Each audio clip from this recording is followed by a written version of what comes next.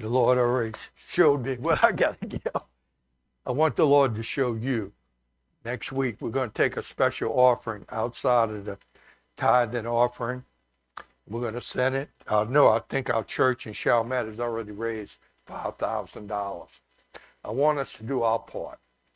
We're not as big as that church, but we can give. So I want you to come next week prepared to give an offering for that. We're going to take a special one. And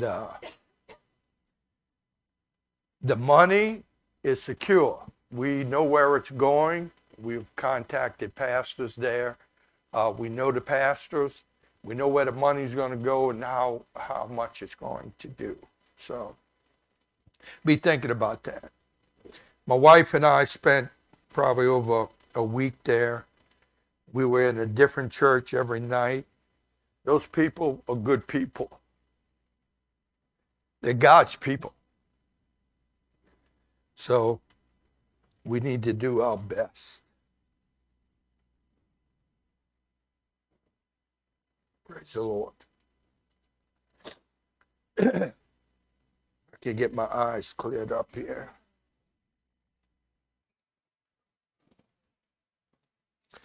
Brother Keith Tusey, like he told you, he was arrested over there for helping out churches. That's when Russia was in control. I mean, you know Russia's an ungodly government.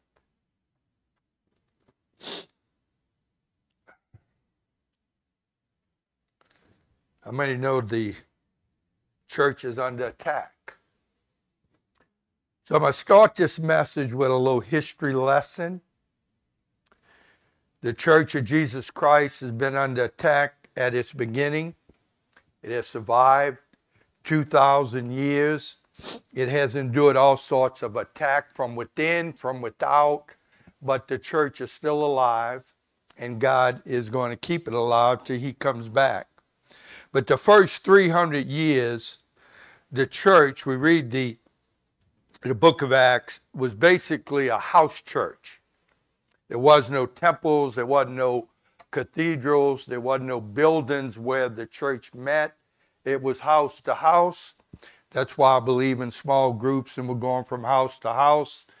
I remember when we were in Chalmette, when we had the church up to 600 people, we had, I think, 80 groups out there. And I used to think to myself, if the church ever got persecuted where we couldn't meet in that building, we would still be meeting because we were meeting in homes.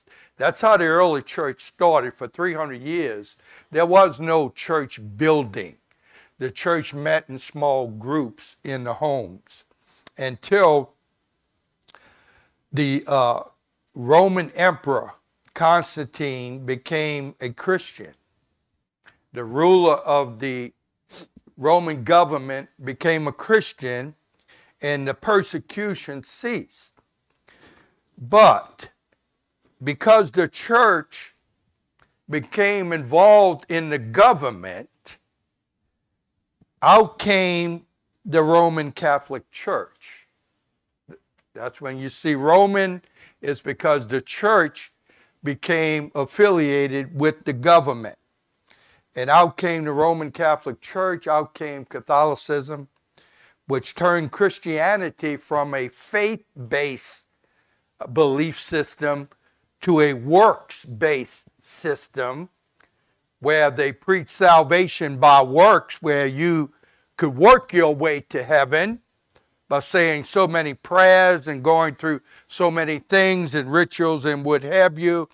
And it also created a natural earthly priesthood. They have a priesthood. They established a priesthood which undermines the priesthood of the Lord Jesus Christ, who's sitting at the right hand of God the Father, making intercession for us. There is no one making intercession for us. There's no saints. There's no other name that will intercede for you and I outside of the Lord Jesus Christ. So that system became a salvation by works, which is no salvation at all. Because Paul says this in Ephesians chapter 2, verse 8 and 9, for it is by grace that you've been saved through faith, and this not from yourselves, it's the gift of God, not by works, say that, not by works, so that no one can boast. We can't boast about anything. Everything, only thing we can boast about, what Paul says, is the cross of Calvary. That's what we boast about. It's not about us, it's about him. So the Roman church led the world for 1,200 years of what history called the Dark Ages. It was dark because the Word of God, which is the light of God, was not preached. It was shut down. Nobody had Bibles. The only people that could read the Bibles was the priesthood, and the ordinary people had to just listen to what they said until the year 1517, there was a Catholic priest by the name of Martin Luther who read the Bible, and by revelation of the Holy Spirit, he realized that salvation was by faith. It was not by works, and that all of the teaching of the church was false. He saw all the fallacies in the church. The church was selling forgiveness of sins. If you wanted your sins forgiven, bring the money.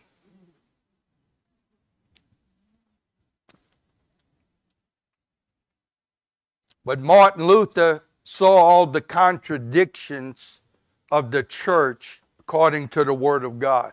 Remember, this is the truth of God. If anybody tells you anything outside of what's in here, they're a liar. So what he did, he protested. That's where we get the word Protestant from. We're Protestants. We're not Catholics. We're not Roman Catholics. We're Protestants because we're protesting what they're doing because it's not based on God's word. So Martin Luther wrote his 95 Theses and nailed it to the door of the Castle Church in Wittenberg, Germany, against the church, or so-called church. He became excommunicated and he was marked as a heretic. But he became the father of what we now have as the Protestant church because he believed the Word of God was going to be true. The book of Ephesians chapter 5 verse 13, Paul says, but everything exposed by the light becomes visible, for it is the light that makes everything visible. This is why it is said, wake up, O sleeper, rise from the dead, and Christ will shine on you. The church from time to time has fallen asleep, just like many Christians. They go to sleep. Somebody's got to wake them up. They fall asleep along the way. And history tells us that for the past 200 years, there have been some spiritual awakenings in America. The first one was in the year 1730 to 1740s, and there was an awakening because the preaching of the gospel went forth, and the preaching of salvation by faith and being born again created an awakening in America. Then there was a second great awakening that took place in 1790s. It wasn't quite as emotional as the first, but it brought forth Christian colleges. It brought forth seminaries to raise up ministers and mission societies to begin spreading out. The third great awakening took place from the late 1850s to the turn of the 20th century. At that time, there was a movement in the church called the Holiness Movement that was a deeper commitment to the Word of God. They really got into the Word and began believing every word in here. Well, they discovered that the early church, you read the book of Acts, that the early church was experiencing things that the church was not. And that was all the mighty moves of God's Holy Spirit. And they believed, the holiness movement believed, that we got to come out of that world. They separated themselves from the movie houses, from the bar rooms, get out of that. That was all worldly. So they separated themselves, and it was a holiness movement that's saying we're not going to be any part of that world out there. And by doing that, they began to believe God for the same experience that the early church had. And that experience was the baptism in the Holy Spirit. They said, wait, this is what happened to the early church. Why isn't it happening now? Well, they got some denominations today say that all passed away. Well, if all that passed away, then we got to tear some pages out of this Bible because it don't apply to us anymore. But it does. Yes. They believed it does. And by believing it, they experienced it. And this is where there was a spiritual awakening caused by this group, this holiness group, which came from many different places and sects. They began receiving the baptism of the Holy Spirit, and the power of God began to operate in their midst and operating on the truth of the Word of God. They sought the evidence of speaking in tongues and spiritual gifts in operation in the church. They became very emotional. They got other religions that criticize us because we get too emotional. Well, I tell you something. You get in the presence of God, you're going to get emotional. When you know the presence of God's in your midst, you're going to get emotional. I was telling my wife that years ago when we was in Chalmette, when revival was really taking place, I mean, we were winning 15, 20 people a week. Church was growing leaps and bounds. I had a lady come up to me. It was her first time in the church. And she came up to me and said, Pastor, we had an altar, and we had all these Kleenex boxes along the altar. And she came up to me and says, Pastor, what is all these Kleenex boxes doing on there? I said, you'll find out. After service, she came up to me. She said, I needed one of them Kleenex boxes. Because let me tell you something. You get in the presence of God, and you're going to get emotional. Because God's going to start dealing with you. You're going to know God is who He is. Then you see, when that happened at the turn of the century, then spiritual life began to fill the church again. The Pentecostal movements began to reach out to the world, and it did. I mean, it's in the Ukraine, it's in Russia. I've been both places. This Pentecostal movement has reached the world. Why? Because they're operating under the power and the anointing of God's Holy Spirit. Now, these churches that don't recognize the Spirit of God are closing up. They're closing up. Why? Because God don't work in flesh. God works in spirit. God is a spirit. And He's going to get things done by His power, which is the power of God's Holy Spirit. The church was empowered by the Holy Spirit to reach the world with the gospel. Christianity is not a religion. It's a lifestyle. It's a life that God gives us to live. Jesus said in John 14:6, He says, I am the way, the truth, and the life. No one comes to the Father except through me. I am the way, the truth, and the life. Then in John 10:10, He says this, the thief comes only to steal, kill, and destroy. I have come that they may have life and have it to the full. Say to the full. To the full. Not a piece of life, but a full life. The NIV says a full life. The King James says life more abundantly. Then the New Living Translation says a rich and satisfying life. Let me tell you something. If you claim to be a Christian and you're not satisfied, something wrong. I think you need to come back to the cross once again. Because I don't care what you're going through. I don't care what problems you have. I don't care what you're facing in life. You ought to be satisfied that you're going through these troubles with someone instead of alone. So I titled the message today. That was just to let you know.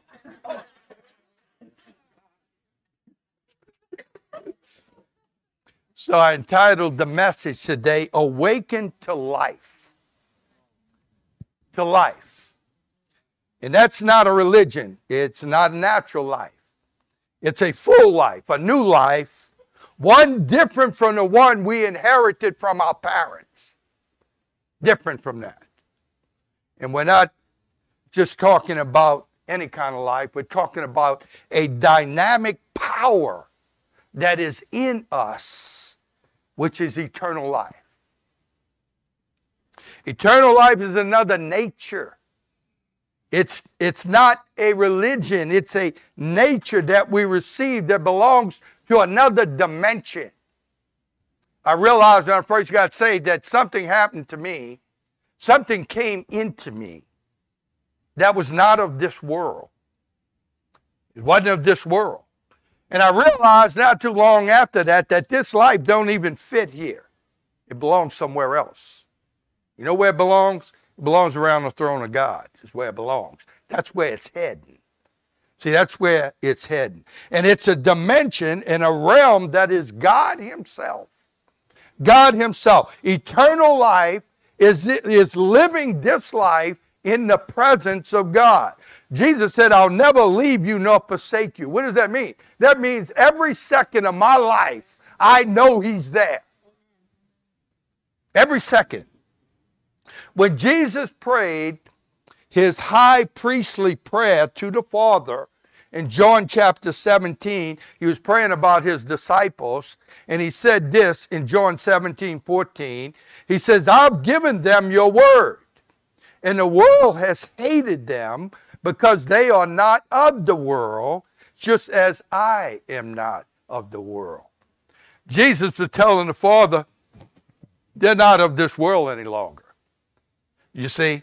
See, we're not of this world any longer. We are now connected to God in a supernatural way. Supernatural way. I didn't get connected to God because I signed a membership card in the church. No, I became born again by faith in the Lord Jesus Christ. And that new nature is at work within us. That new nature is changing us. Let me tell you something. It's working with some things in our life. Some good things in our life he's working with. But there's some things in our life he's working against. That power is working against anything in our life that is not the character and the nature of the Lord Jesus Christ. If it's in your life, that nature is going to work against it. Anything that is not Christ-like, he's going to work against it. The Bible calls this sanctification or purification, or in other words, holiness. Remember I was telling you about that holiness movement. They realize we can't be a part of this world. We can't even look like this world. We can't even act like this world. We can't even talk like this world. They had to get out. And when they got out, they found the power of God. You won't have the power of God mingling in with that out there. You can forget it. The book of Hebrews in verse 14 of chapter 12 says, make every effort to live in peace with all men and to be holy, because without holiness, no one will see the Lord. Think about that. You have plans on seeing the Lord when this life is over? Well, you're not going to do it without holiness. You're not going to see the Lord mixed up in that world out there and doing all the things that they do. Listen, I miss preaching my Mardi Gras message to you guys. I used to do it every year, and I'd lose probably 5-10 families. Because somehow they just don't get it. You can't come in here and raise your hands to the living God after you'd have raised your hands to all the idols in the world out there. That don't work. That don't work. If you want your kids out there jumping, shouting for trinkets and raising their hands to all the false gods that these parades are named after, then you're going to have to answer for that. I ain't going to answer for not telling you. I'm telling you, stay away from that stuff. What is it? Just drunkenness and revelry.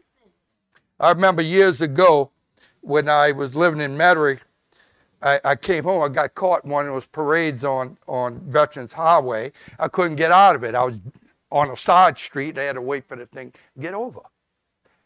And the Lord was showing me, as the people were leaving the parade, what was leaving there. I saw homosexuals come by. I saw a drunken priest come by. I saw all kind of drunkenness and everything that was passing. This was at that parade. Now, if you want to take your kids there in that mess, then you will have to answer for that.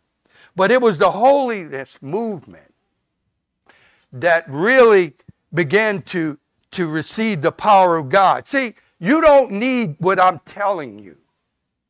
You don't need this power of the Holy Ghost if you're not ready and desire to live a holy life.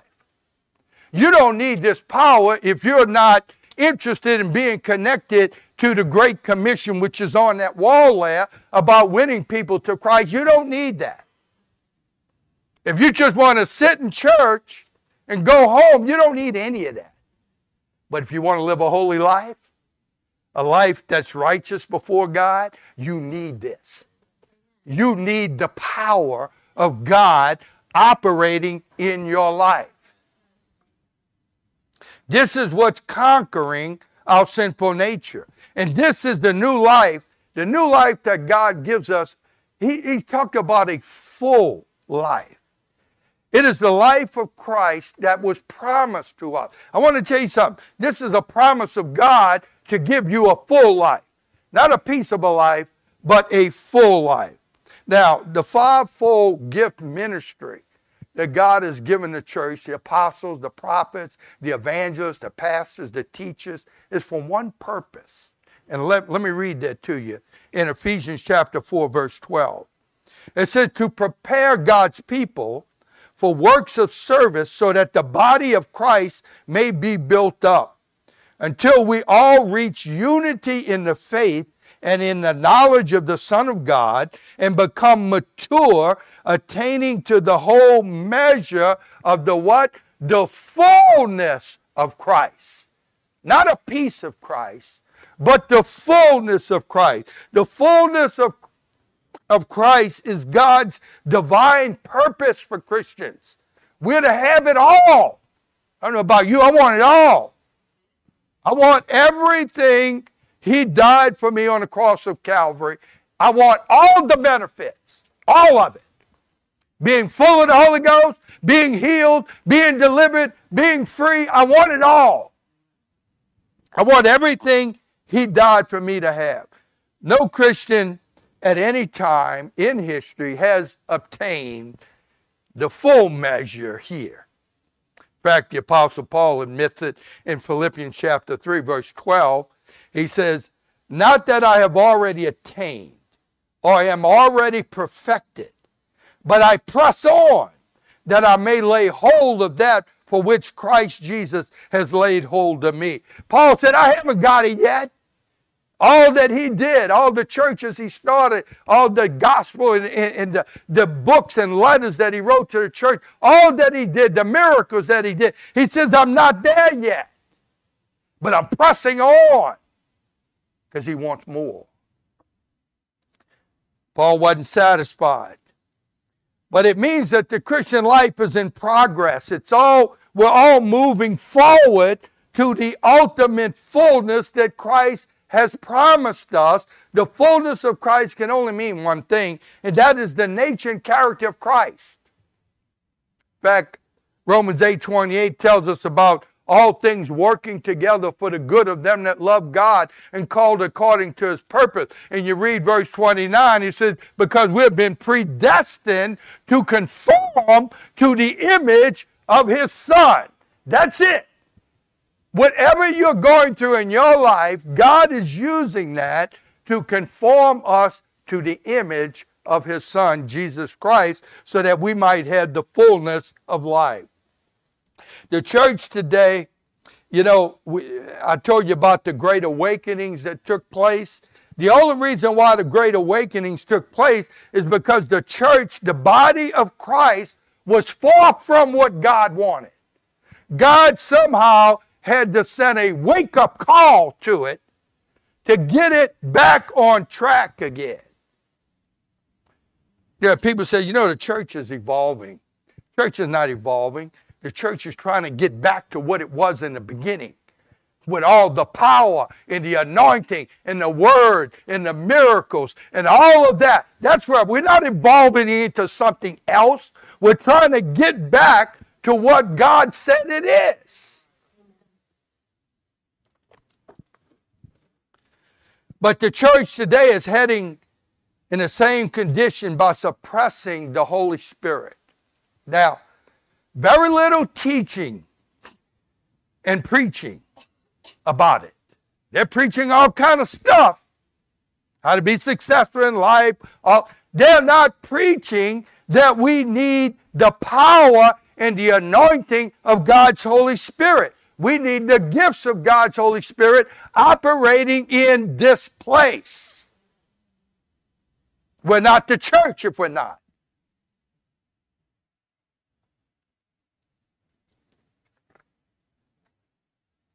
There are even churches claiming to have the Pentecostal experience and the baptism of the Holy Spirit, but yet they forbid the speaking in tongues in the church, ignoring Paul's teaching in 1 Corinthians 14, verse 39, where Paul says, therefore, my brothers, be eager to prophesy.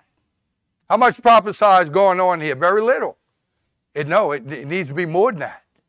There needs to be prophecy going on in this church. We need to be moved by the Holy Spirit to speak words to this church, not just the preacher, not just the elders, but the body needs to be prophesying words of encouragement, words to strengthen the church, words to encourage the church.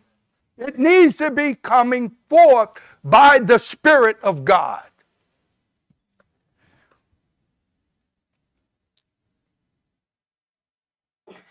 In 1 Corinthians 14:39, Paul says, therefore, my brothers, be eager to prophesy. Do not forbid speaking in tongues. I can tell you, I can make a list of churches that will not allow that. So what are they doing? They're disobeying what God is saying. Now, they said, but everything's going to get crazy. Listen, we had 600 people in Chalmette. There were prophecies coming forth every week. Tongues, interpretation of tongues, prophecy, words of knowledge. Things were coming forth. We kept it in order. It was in order. I wouldn't let it get out of order. Sometimes it did. I had to correct people.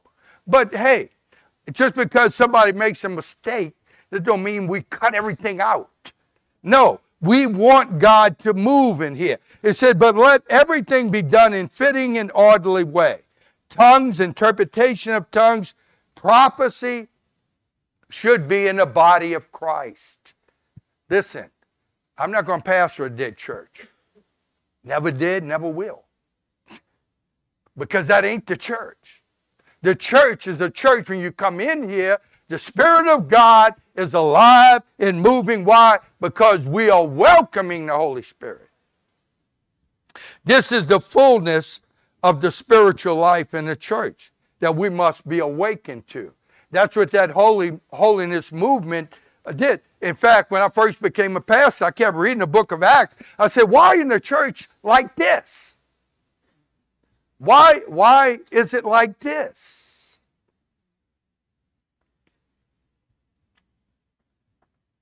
Well, if you don't preach it, you're never going to get it. See, this is the fullness of the spiritual life that we got to be awakened to. This is life, okay? I remember back in the 80s, even in the Assemblies of God, which I was there. They wanted to be like the Baptists, where, all the preachers got the PhDs. Call them not pastor, but doctor. Half of them were Dr. Dumbbells.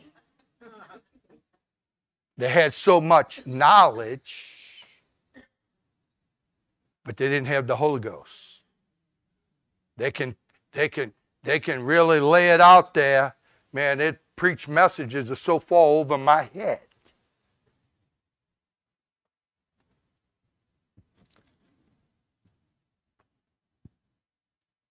Jesus said in John 14:12, he says, I tell you the truth, anyone who has faith in me will do what I have been doing. He will do even greater things than these because I'm going to the Father.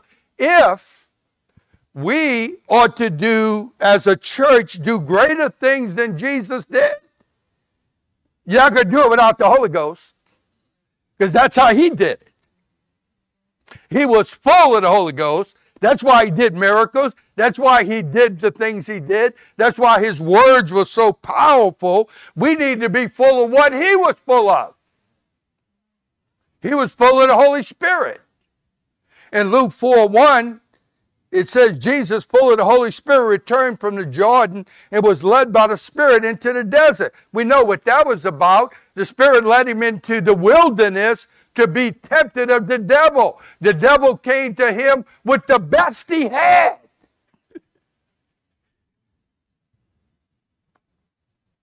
With the lust of the flesh, the pride of life, everything he had, he threw it at Jesus. And Jesus put him down on every point. Why? Because he is full of the Holy Ghost. If you want to live this life and this world that we're living, this ungodly world that we're living in right now, you ain't going to do it without the power of the Holy Ghost. You'll fall by the wayside. You'll fall by the wayside. See, Paul's command to the church in Ephesians chapter 5, verse 18 says, do not get drunk on wine, which leads to debauchery. Instead, be filled with the Spirit. We got more Christians that are sipping wine today than anything. I mean, they just drink, oh, Jesus drank it. All that. Well, go get drunk. People say, I don't get drunk. Well, how do you get drunk? You got to start drinking. You're not going to get drunk if you don't drink it. But if you keep drinking it, you're having a chance of getting drunk. So why don't you just stay away from it? Right? It's like saying, oh, I'll just watch a little pornography. I don't watch all of it. Just a little. Yeah. So being filled with the Holy Spirit is being full of the life of Christ. If we're to represent Christ here on earth, you're not going to show them your church membership card. That ain't going to do it. Somebody's got to see something in you that they don't see in everybody. And that thing that they're going to see in you is not you. It's Christ. It's Christ in you, which is the hope of glory. That's what's going to be in you. See, it's the same Spirit that Jesus was filled with. It's the same Spirit that raised Christ from the dead. It's the same Spirit that Christ beat the devil with. It's the same Spirit that led Christ to the cross of Calvary where he won the victory. The same Spirit. It's the same Spirit that took him out of the tomb. The very same Spirit, not a different spirit. You think about that. 2,000 years ago, Christ came out of the tomb. He was raised up by the power of the Holy Spirit. The Bible says the same Spirit that raised Christ from the dead, the same Spirit that was in that tomb 2,000 years ago is now in me. Now in you. Not a different one, the same one. See, in Romans chapter 8, verse 14, Paul said, because those who are led by the Spirit are the sons of God. You want to be a child of God? You got to be led by the Spirit. You can't just go through your life living your own way. No, you got to be led by the Spirit. I look at the 50 years of my life as a Christian, every part of my life, once I surrendered to Christ and was filled with the Holy Spirit, I can go back.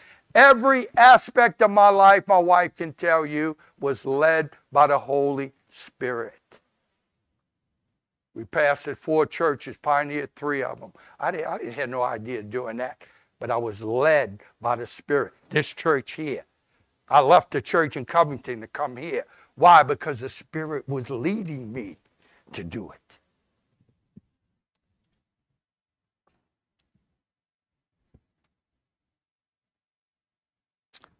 It's through the Holy Spirit that we receive this power.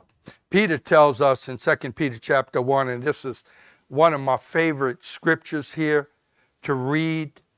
This is what it says. In verse 3, it says, His divine power. Say power. Power. That's what we're talking about here. We're talking about God's power. Okay? His divine power has given us everything we need for life and godliness through our knowledge of Him who called us by His own glory and goodness. Through these He has given us His very great and precious promises, so that through them you may, this is the part I love, and if you can just understand this, that through them you may participate. What does that word mean, participate? It means I can get involved in it. I can participate in a divine nature, and when I do that, I'm going to escape the corruptions in the world out there by evil desires. You want to get free of that out there? You better participate in the divine nature of God. We got to be like God. We got to look at this world like God looks at it. Same way. This is the full life that we got to be awakened to this. See, we need to be awakened to this divine nature that the Bible tells me I can participate in. I want to be like that. I want to be like Christ. And I have the opportunity to do it. I can participate in it. Because if we're not participating in the divine nature of God, which is the fullness of Christ, then what am I doing? Why are we even here? What are we doing? But what is the nature of this life? Well, when we read the Gospels, we see the ministry of Jesus, not only His teaching, but all His miraculous healings. We want to see healings here. We want to see deliverance here. Then somehow we got to be connected to this divine nature of God, that we can do the things God does. That's the only way it's going to happen. Healings were really an analogy of the power of eternal life. When Jesus did a miracle, it showed you. That's God. That's eternal life. Even more. He did healings, but He raised people from the dead. If you want to get an analogy of eternal life, see somebody who was dead come back to life.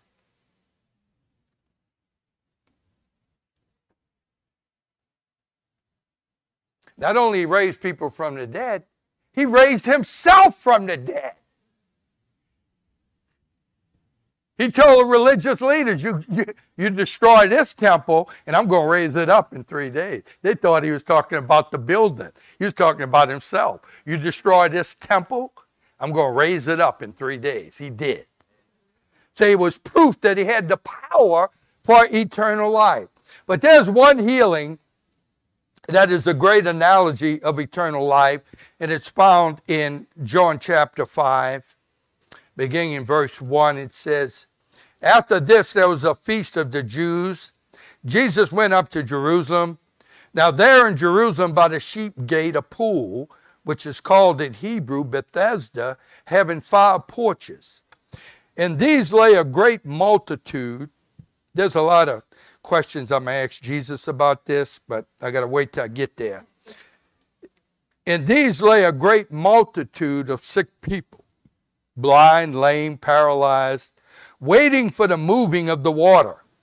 For an angel went down at a certain time into the pool and stirred up the water.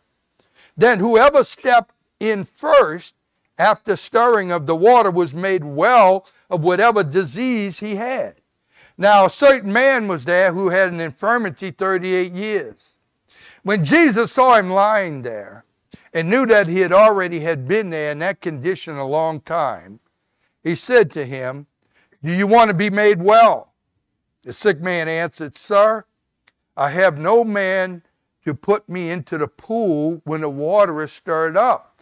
But while I am coming, another steps down before me." Jesus said to him, "Rise, take up your bed and walk." And immediately the man was made well, took up his bed and walked, and that day was the Sabbath. The Jews therefore said to him, this is the religious people now, the Jews therefore said to him who was cured, "It is the Sabbath. It's not lawful for you to carry your bed." He answered them, "He who made me well said to me, 'Take up your bed and walk.'" You see, here's a man who was crippled for 38 years. See, a bed, you think about, you like your bed? I like my bed. When me and my wife travel, the only thing I hate is I'm not sleeping in my bed. I wish I had my bed, my pillow, but I don't. I got these hard pillows, hard mattress, different place. But a bed is really supposed to be a good thing, a blessing, a comfort. I can't wait. My wife can't wait. She wants to go to sleep at 6 o'clock sometimes. Just wants to get in that bed. I said, I got to wait till at least 8. No. We go to bed early because I get up early. I'm a 5 o'clocker, okay? And I can't get up at 5 if I'm up at 12, okay? You can't hoop with the owls at night and fly with the eagles in the morning. I want to fly with the eagles in the morning. So I got to go to bed. You understand? But a bed is supposed to be a comfort. It's supposed to be a good thing. And in case of this man, his bed actually became a symbol of his weakness, his bondage. See, he couldn't get out of that bed. Say he was in the bed. See, that bed that I love so much, if the day comes where I can't get out of it, I'm going to hate it. See, now the thing that I love so much, now I'm going to hate it because I can't get out of it. See, his bed now became a tyrant to him. His bed became a enemy of him. He can't get out of it. This is a picture of mankind. Mankind is living their life. They think they got it. They can't get out of it. See, it's no matter how many sins they're committing, how much stuff they're going through, none of that matters. What matters is standing face to face with the perfection of God in Christ Jesus. That's what happens when the gospel is being preached. You a sinner, me a sinner, we come face to face with perfection, holiness. See, how could this man at his best measure up to Jesus? At his best, he didn't deserve anything. He didn't deserve anything. See, that man could not do it. See, because there's nobody righteous. The Bible said, no, not one of us is righteous. We all have sinned. We all come short of the glory of God. Every one of us. Thank God for the gospel. So what is our hope? Well, our hope is in Christ alone. Our hope is in the grace of God. This invalid man, every time I read this thing, and I'm going to ask Jesus, they had a lot of people. Why didn't he heal them all? He picked out this one guy.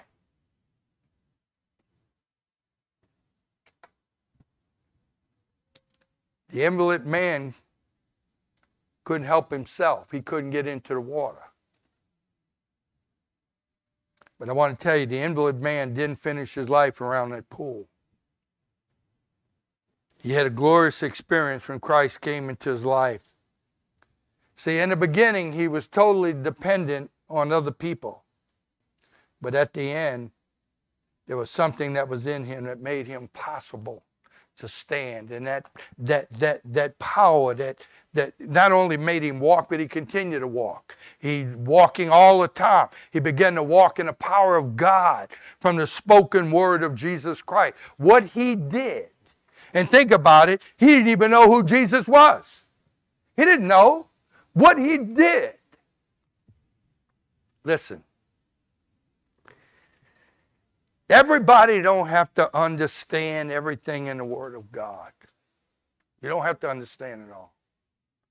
But when you hear the Word, you need to obey it. See, that's all he knew. He didn't even know who Jesus was. Jesus said, take up your bed and walk. He took up his bed and he walked.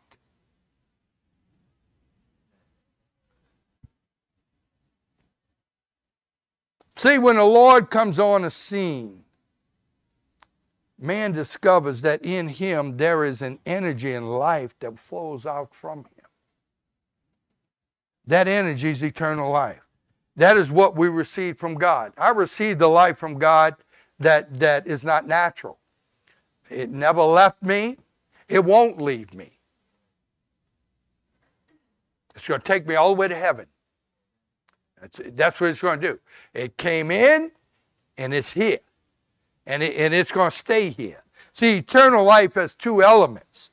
One is the quality of eternal life, and the other is the duration.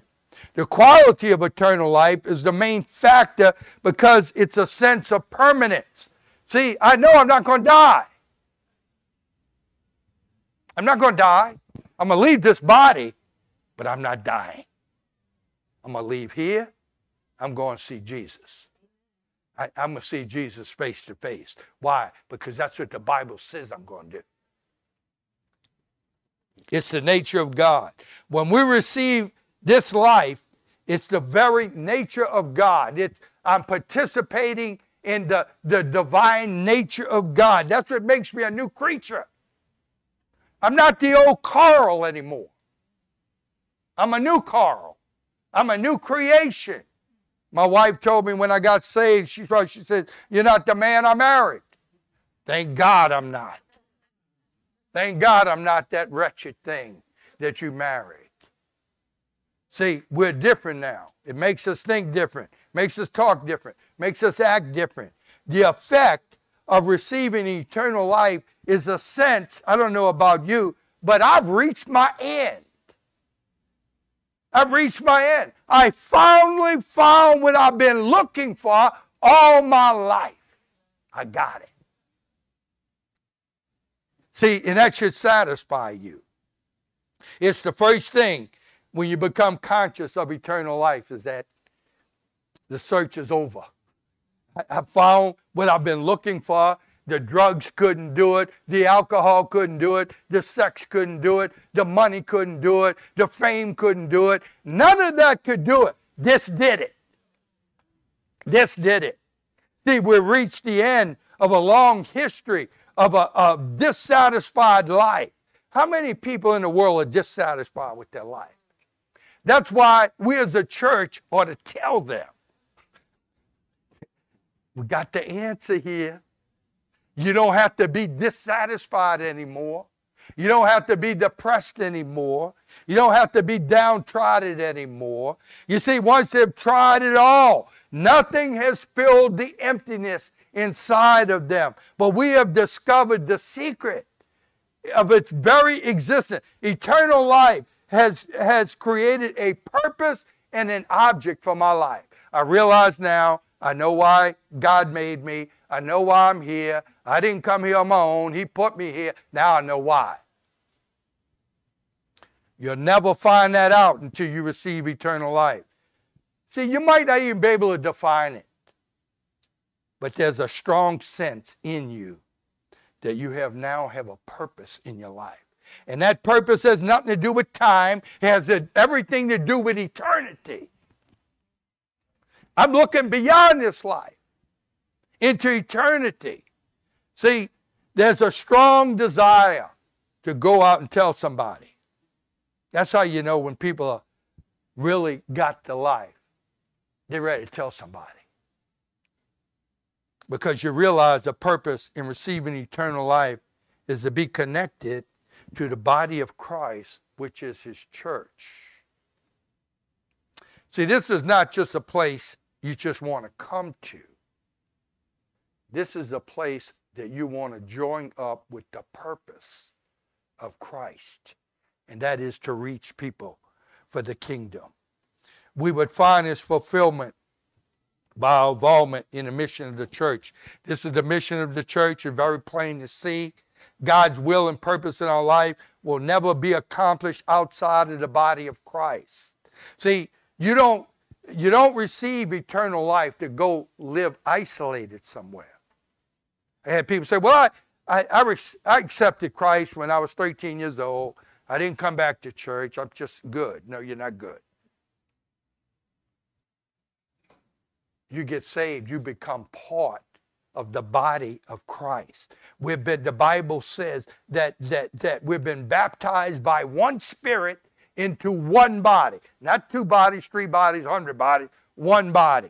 See, that's a lie of the devil that tells people that you don't have to be part of this.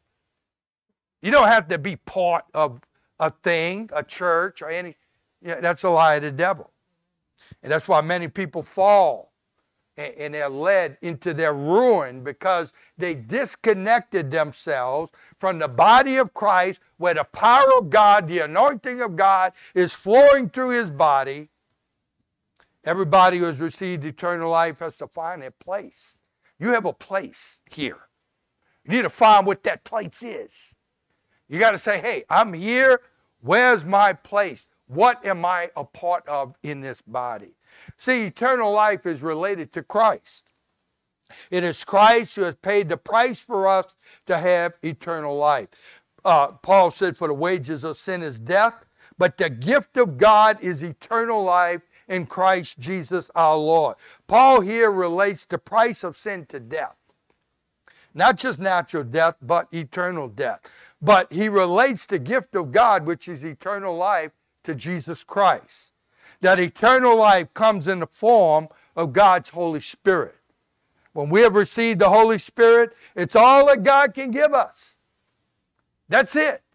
The Holy Spirit is his life. That's the life that he gives us. It's all about that God has to give us is eternal life. Now we need to learn how to appropriate what we have.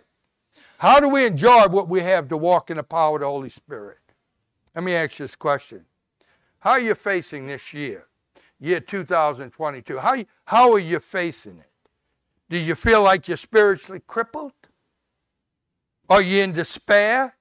Can't think you're ever going to walk this thing out? Is there a feeling of helplessness to serve God in any degree? You might be saying, we tried and failed again and again. Well, let me tell you what the Lord is telling you. He's telling you to pick up your bed right now and walk. He's telling you whatever it is that's keeping you from serving God, pick it up now. Pick it up. Pick up your bed and walk. Jesus said this in John 6:63. The Spirit gives life. The flesh counts for nothing. Listen. Flesh counts for nothing. You're not going to get anything done in the flesh. It's going to be by the Spirit. The words are spoken to you are spirit and they are life. See, that crippled man at the pool didn't even know who Jesus was. All he had to do was to obey the words spoken to him, and he obeyed. Let's obey the words of Jesus. Let's take up that bed today that we thought we can't get out of. Let's pick it up. Let's have the life that God has given us, the full life that Jesus promised us. Eternal life is only related to one person. His name is Jesus. If you're here today, we're going to sing a song here in a minute. I want you to stand with me. I love this song because it talks about just what I preached about. I've searched the world. Let's sing.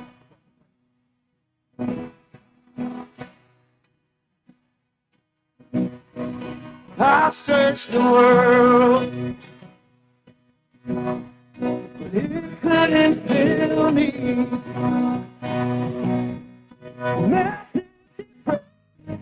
Treasures of fame. That's right. The one thing that's going to satisfy. Then you came along. Put me back together.